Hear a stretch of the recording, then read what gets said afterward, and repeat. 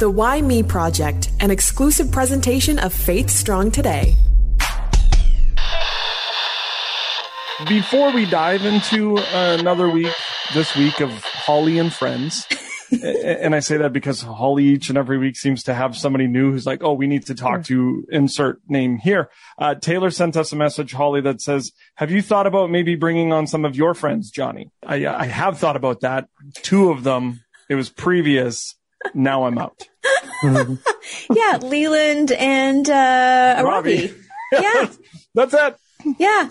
Well, since it is Holly and Friends, I happened to go to Kingdom Bound a couple weeks ago. First time ever. Yeah. It was wonderful. And whilst I was there, I made a new friend.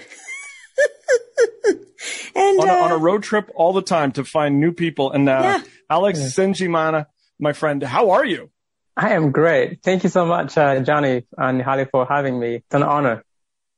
You know that you make an impact in someone's life when I see Holly, or I hear from Holly hours later that says, I met Alex and we have to talk to him. It was an awesome meeting moment at the Kingdom Bound and seeing people there who had come to celebrate and have some fun. And it's such a community event where people meet people and connect. And so when I was walking by, we got to come to the tent and we got to meet Holly and hear about the ministry that she does. And we shared our ministry and we shared the stories and how the stories can come together and help people see what God is doing in people's lives. Well, we can't wait to hear about you and your story, Alex. So the first question, it's always the hardest. It's your skill testing question. And that is, who are you and where did you come from? My name is Alex Senjimana, and I was born and raised in a small little country called Rwanda. Rwanda is a tiny little country found in the central east of Africa. And born and raised, I was raised by my grandmother, who loved me very much. And I have a brother who also actually is in the United States, and I have a sister back home. But growing up in that country, that's when the country was going through a lot of tribal unrest back then. And that's how God, part of the story I'm going to be sharing, it's how God brought me through that and just the many miracles that did along the way. Yeah, because whenever I hear of Rwanda, I think of the genocide that happened there. That's really my only point of reference. And you lived through that. Mm-hmm. How old were you when this started? When the genocide started, I was about 6 years old. Mm-hmm. And I was living with my grandmother at that time. My mother had passed away of HIV/AIDS when I was very little, and I never knew who my father was. Mm-hmm. So the people that I looked up to were my grandmother and my 2 uncles. And they raised us. They did everything they could to protect us. But to just kind of give a little history, during the genocide was a result of hatred that had been created among the people of Rwanda. So there was this animosity going on since the 1900s. And so in 1994, a genocide against one of the tribes, against the Tutsi tribe specifically, broke out. And it was that from April 6th when it started to July 4th that 1 million people were killed and over 400,000 orphans were left in this country. So as a little boy, living in a small little village with our family, since we're among that tribe, we were among the first people who were hunted down in our village because hatred was so great that actually a neighbor did not see their own neighbor as human beings. And a neighbor killed a neighbor, a friend killed a friend. My own neighbors are the ones who actually attacked us, and they would kill my grandmother. And a week later, and other men would come and they would also kill my they killed my grandmother first, and my uncle a week later. And so me and my brother and my sister, we are left with one of our uncles who would bribe the militias for the following week. And so when he had no money left, he would come to us and say, look, you need to leave. We walked from the village all the way to the city where we lived, and where our aunt lived. We lived with our aunt for some time. And during the time we were walking, there were so many incidences that happened. We could have been killed. But when I look back, I see God's presence was with us along the way, protecting us, because there's no explanation. There was no reason why we should be alive, because during that time, the hatred was great also, that they wanted to wipe out the next generation, and they were starting with the families. So when we got to the city, we lived with our aunt. Eventually the city got worse, and we started to run from place to place. Wherever the night would find us, that's where we'd sleep. Rwanda being a little country in Central East, it's known as the land of 1,000 hills. And we would climb hills after hills. But Johnny and Holly, this is one of the most vivid moments that God really used to save my life. There's humor in this part, how God used to save my life. And I'm always grinning, smiling every time I get a chance to share this part. When I was running with my family, we were about 2,000 people. All of us were running for our lives, and we're being caught in the middle of militias being chased out by the people who came to stop the genocide. And we get into this valley, and I hear this noise coming from a distance, and I had no idea what the noise was. And all of a sudden, I'm 6 years old, so I'm running, I'm just being a kid, and I slip and fall to the ground. When I fell, that noise missed my head by an inch. So me and my brother were thinking, what's going on? We're young. We just want to figure out what's happening. So we run, and we find out that the noise that missed my head was a bullet by an inch, because I had fell in a cow pie. Oh no. Yeah. So fell in a cow pie, and a bullet missed my head. And that's what God used to save my life. That's just gross. Let's be honest, right? Yeah, couldn't he pick like water or a puddle or something? Yeah, I know. Tripped on a rock? Yeah. But I look back and see what a powerful God we serve. A God who works in mysterious ways. And so for me, when I look back, I just realize constant miracles that he did. So at the end of that genocide, we were put in a camp. We lived in the camp for about 3 weeks altogether. Then eventually we were sent back to our house in the city. But it was during this time that my aunt got sick. She wondered what would happen to me and my brother and my sister, since our mother had passed away and our grandmother had just been killed during this genocide. And so she decided to put my brother and I in an orphanage. So when we got into this orphanage, 3 months later, she also passed away. In this orphanage, all of us were about 250 kids living in a facility that was built for only 60 people. So orphanages were packed. During this time as well, the borders had been opened. The genocide had been ended by refugees who had come back to stop, who had been exiled for many years and had come back to stop the genocide. When the genocide ended, when this orphanage, many people, the borders were open and many people were coming back in the country. And one of the organizations that came to Rwanda was Samaritan's Purse, because they wanted to help the people of Rwanda. They wanted to help people physically and spiritually. And so it was during this orphanage that I had the first encounter with Samaritan's Purse. In 1995, when I got into that orphanage, that's when they brought Operation Christmas Child Shoebox Gifts. When I was in that orphanage, lost all hope. Something very simple as the shoebox gift really reminded me to be a boy again. Brought me that hope. You're 7. You receive this box from who knows where. Yeah. That's full of little trinkets and stickers and things that we think are, it doesn't really matter. Some kid is going to get it. So it truly does make a difference. It sure does. Because as a 7-year-old, all of us had lost all hope in that orphanage. Nightmares after nightmares. So one day we're told to line up in the yard, and they said today's a special day. You're going to get a gift. So we lined up. So imagine 250 kids lining up, getting an opportunity to receive a gift. By the way, this was the very first gift I ever received in my life. So we lined up. We get this gift. And then they told us to hold our presents, our gifts, until all of them had been handed out.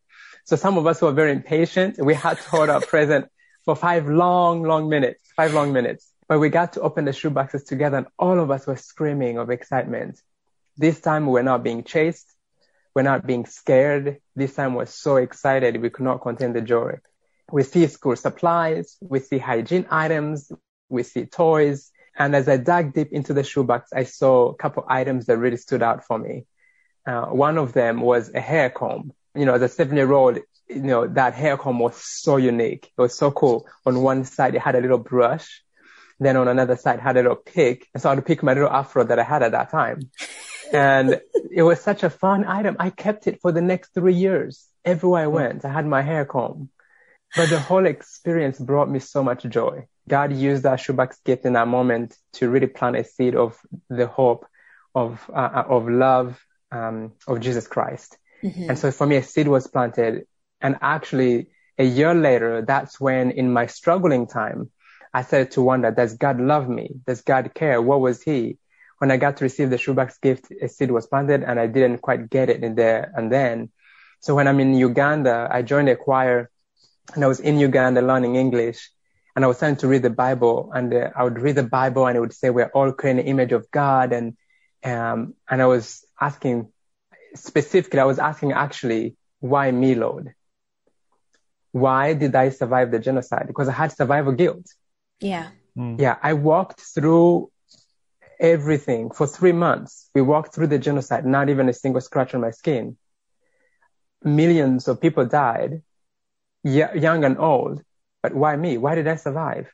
And so in me struggling and I'm blaming God for everything that happened in my life. And that's when I remember reading Jeremiah chapter 29, verse 11.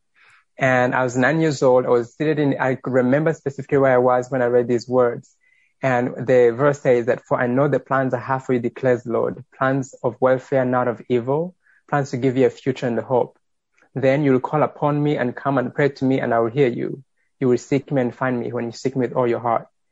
So for me, reading those words, I realized that God had to have a plan for my life. And I remember looking back and for the very first time seeing the miracles. And one of those miracles being that it was a shoebox gift that came from a stranger that I never met before and delivered by Operation Christmas Child in that orphanage at that moment in time. And it reminded me that I was special. When I realized that those miracles, that's when I actually came to faith and my faith continued to grow. And God sent me people to water that seed to kind of disciple me, to prune me and guide me into the ways of the Lord. You were in the orphanage for how long? I was in the orphanage for about 3 years, from 95 to 97. And then I left Rwanda. I left the orphanage and went to Uganda. And while I was in Uganda, that's when I came to know the Lord. Then I actually came to the United States and traveled with African Children's Choir. We traveled the United States and Canada, yeah. And we traveled for 2.5 years. And then I went back in 2000. I went back to Rwanda, went back to the orphanage. And then in 2003, God had a sense of humor. I got adopted into a family in the United States. The humor wasn't that I got adopted. The humor is what part of the country the family lived in. You ready for this? Minnesota. Minnesota! Yeah. So from Rwanda to Minnesota. Please tell me you didn't arrive during winter. Thank God. We arrived in September, so they were beautiful colors. It was so beautiful. I was excited about that because we gradually got into the winter, but we survived. But it was through high school in Winona, Minnesota, small, beautiful community, loving community that welcomed us and just loved us and just put our arms around us. It was through that community that I actually got introduced to the ministry that really made an impact in my life, to Operation Christmas Child. The high school wanted to pack shoeboxes. So what was that like? I'm curious. It went full circle. I mean, you are you're small, you're in a genocide, then you get the shoebox, it gives you hope, plants a seed, and now you are living a next chapter of your life, and you're there sitting with students who are like, what are these boxes about? And you could probably really speak to that. What was it like being on the other side of the shoebox? Yeah. Being on the other side of Operation Christmas Child, on this side of the story, seeing shoeboxes being packed, it was so powerful for me to get introduced. I remember student council at my high school, Winona Carter High School, they wanted to pack shoeboxes. And I remember asking them, what is Operation Christmas Child? And all they did was to show me the logo. And when I saw the logo, I was like, look, I can't tell you about this. I received one of those boxes. Let me just share with you. Yeah. So literally it was the next day that I was standing in front of the whole school assembly, sharing how Operation Christmas Child made an impact in my life, receiving that shoebox gift. And so as a school, we packed shoeboxes. Then I finished high school in 2007, went to a small Bible college in Rochester, Minnesota. And there I took it on as a project. So a person who leads Operation Christmas Child in their churches and their schools, we call them project leaders. So at my college, I was the project leader and we packed boxes. And even this time, I didn't understand the whole bigger picture of the vision of the ministry. It all changed when I went to speak to speak and share my testimony with some friends at a processing center where the shoeboxes I inspected and prayed over and prepared for shipment. And when I got into that, it was in Minneapolis at that time. And when I got into that processing center, I was so encouraged. And I remember seeing thousands of volunteers who had come from different parts of the states, different parts of the state of Minnesota, South Dakota, Wisconsin, Iowa. They had just come to inspect and pray for these boxes because they know that once the kids receive the shoe boxes, they will get an opportunity to hear about Jesus Christ, about the gospel. I learned that vision, and I learned about the whole ministry as what they're all about. And I went back to my school and we doubled the number of shoe boxes that we were packing because I had caught the vision. Mm-hmm. And it was so very passionate to me. When you graduate high school, there are people who are like, I'm going to be a doctor. I'm going to be a dentist. Yeah. I mean, is it not kind of fitting that it just feels like you working and being a spokesperson for Operation Christmas Child just seemed to be your future? I've always wanted to be in ministry. That's when I came to know the Lord in my heart, when I realized the many miracles he had done to protect me, when I came to faith, my faith continued to grow. In that moment, I remember as a little kid, you say that what you want to be when you grow up, but it's always in the mind, but it's not in the heart yet. And so I used to say, I want to be a pastor and I want to travel the world and share the gospel. So God opened that opportunity because I've always had a heart for ministry, for discipleship, I've always had a heart, and I still do, of people coming to faith, realizing that without a relationship with our Savior, we would be lost. And so that's one of the reasons that I was even passionate with the ministry, because when I was in that processing center, I got to learn about the discipleship program that children today get an opportunity to go through once they receive the box. So it becomes an opportunity for evangelism. The kids then are followed up by their local teacher, their local pastor who speaks the language, and they get a chance to hear about Jesus Christ. They be discipled. Out of that, multiplication of God's kingdom happens. Life has definitely changed for you from the time you were born, 6. I mean, what a traumatic thing to go through. I'm curious, how old are your siblings at that point? You're 6, the brother, sister, how old were they? Yeah. So my sister was a little bit older. My sister was 10, and my little brother was about 4. Oh my goodness. Yeah. And yet all 3 of you survived. God walked with you that whole way. Yeah. Incredible. His presence was with us. I mean, you touch about your why me moment. When you were, wondering why did you survive? And how does someone process that kind of childhood trauma? How did you navigate that? I navigated through all of that questions of why me. Honestly, it was the grace of God and the people that he sent in my life. Mm-hmm. And the people God sent in my life really counseled me. And it all started when I was traveling with this choir. One of the chaperones actually came to me one day and said, Alex, tell me a story. What happened in your life that you're able to be here today?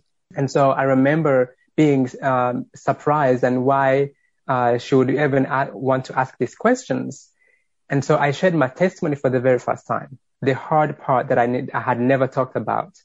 So I talked about that, and then it was therapeutic. So I kept sharing that sometime. But one of the most powerful questions she asked me later was, what if you were to sit with the person who has caused you the most pain in your life? What would you do? And so that launched this desire of prayer, because in my wondering why me, I was always focused on the bitterness that was inside. And I was asking those questions because I had not processed. I wasn't willing to take the step to be healed. And it's a hard time. It's a hard place to be. And so when that question was asked me, even though I had given my life to the Lord, I was still living. I wasn't free. I was still living in bitterness and my anger was so great that if I would have seen the person who had killed my grandmother and my uncle, I would have done the same. And that scared me so much that kind of hatred was in my heart. And so I started to pray, Lord, help me to heal to the point where I can be able to see that person who has caused me pain. And so God sent me people to love on me, to counsel me, to show me the love of Jesus Christ lived out daily. And within this time I was praying, that's when I went back to Rwanda but I always continued. So now that I was praying for God to help me heal, to be able to see the people who caused me pain, I also wanted to act on that.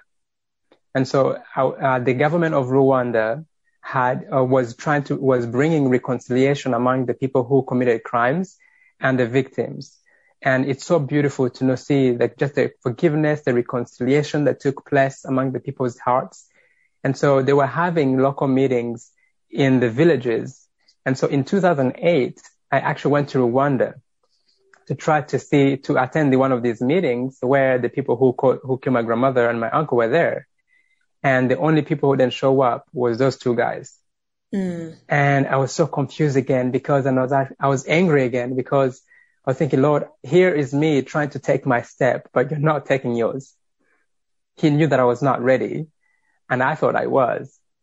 So I came back, went back to school, normal. And in 2013, I actually traveled with Operation Christmas Child to Rwanda to deliver shoeboxes in the same orphanage I grew up in. And that was very special for me to be able to do that. But since I was in Rwanda, I've always, prayed for the opportunity. So on that trip, we went to the prison and found out that the man who had killed my grandmother fled, but the man who had killed my uncle was still in the prison. And so it was just a divine appointment. The process usually takes about 3 weeks. We had all the paperwork. We had all the permission that we needed to be able to go into the prison. And before you knew it, I was standing and having a conversation with this man who had killed my uncle. And I was able to ask him, do you remember me? And he would say, I don't remember you specifically, but I remember 3 children being there. And he would say, especially that older girl. That older girl was my sister. And in that moment, that's when I would lose it. That's when I would be in tears. But in that moment, that's when I was reminded of God answering prayers that I've been praying for. And so when I look back in those moments of why me, he had planted a seed already way back when, through that Operation Christmas Child shoebox gift as a little boy living in that orphanage. And God continued to grow. And so I shared this testimony, this story, to give him the glory. And to, whoever is listening, if that person is also in the same way of wondering, why me, Lord? Because God cares. God cares. Maybe why you, that you're going through the struggling that you're going through.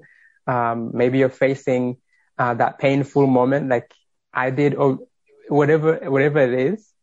God still sees you. And even through the hardest times, I struggled with bitterness and anger and forgiveness for a long time. And in my anger, I use this analogy that in my anger, I thought that God loved me more because I was innocent 6-year-old boy. Mm-hmm. And God loved the man who killed my grandmother and my uncle less because he and those guys killed more than 30 people in our village. But in God's eyes, no. God loves us the same. That is the gospel that I was missing out. That is the gospel that I was withholding even from that man who killed my uncle. And I think God was preparing me not to expect an apology from him, but to really know that am I ready to be able to let it go, to forgive that person. I won't forget everything, but the pain that has been caused me doesn't have to define who I am, but it's the miracles that he did. Alex, I love the fact that we're able to, and Holly and I will talk about it more too, that it's all come around full circle. It is amazing that you are able to share this incredible story And we are so thankful that you were able to actually take some time and hang out with little old me and amazing Holly. Nah, you're all amazing. We're all equal. We're all loved equal, Johnny. Right. Come on. Yeah, praise the Lord. Yeah, that's great. No, I'm grateful. Thank you for having me. It's a joy to share what God is doing through this ministry, and also the miracles that God is doing in all of our lives. Mm-hmm. We each have a story, and God needs to hear those testimonies of praise of what He's done. I said it all of mere seconds ago, but the incredible in two parts, and the incredible in that you receive a shoebox and then years later get to tell everybody the story about how you did it, and now you're working for Samaritan's Purse. Yeah, his story truly went full circle. I have a 6-year-old. I can't imagine walking from a village to a city with a younger sibling and an older sibling. Like, his story for me is just so heartbreaking. And I mean, he doesn't know who gave him that shoebox, but it's amazing how God can use anything to reach out and speak to us, to encourage us. Being 6 and then also having no parents, having no grandparents, having a 4-year-old brother to look after and a 10-year-old. It's not even like your sister was 16 and you were older. How at 6 years old do you see comfort? I'm 40 and scared. You're 6. All these things are going. It's just there's so many things, and I think sometimes even being a parent, you look at it through the eyes of a child, and then you look at it through the eyes of a parent. And you're just like, that's not that's his story, but that's so many other kids' stories as well. Yeah, and it's heartbreaking, but also to hear him talk about looking back and seeing the hand of God just with him, guiding him, protecting him and his siblings. And now look at him. He's married and he's encouraging other people, and also continuing to grow in his own faith. The journey never stops. As Holly always says, God's not done with you yet. Amen. All right. Thank you for downloading, checking it out, whether it's Apple Podcast, it's Spotify, it's Edify. Reach out to us on all the socials, Holly, because we just love to hear from you. We really do. And you can also check out faithstrongtoday.com for more.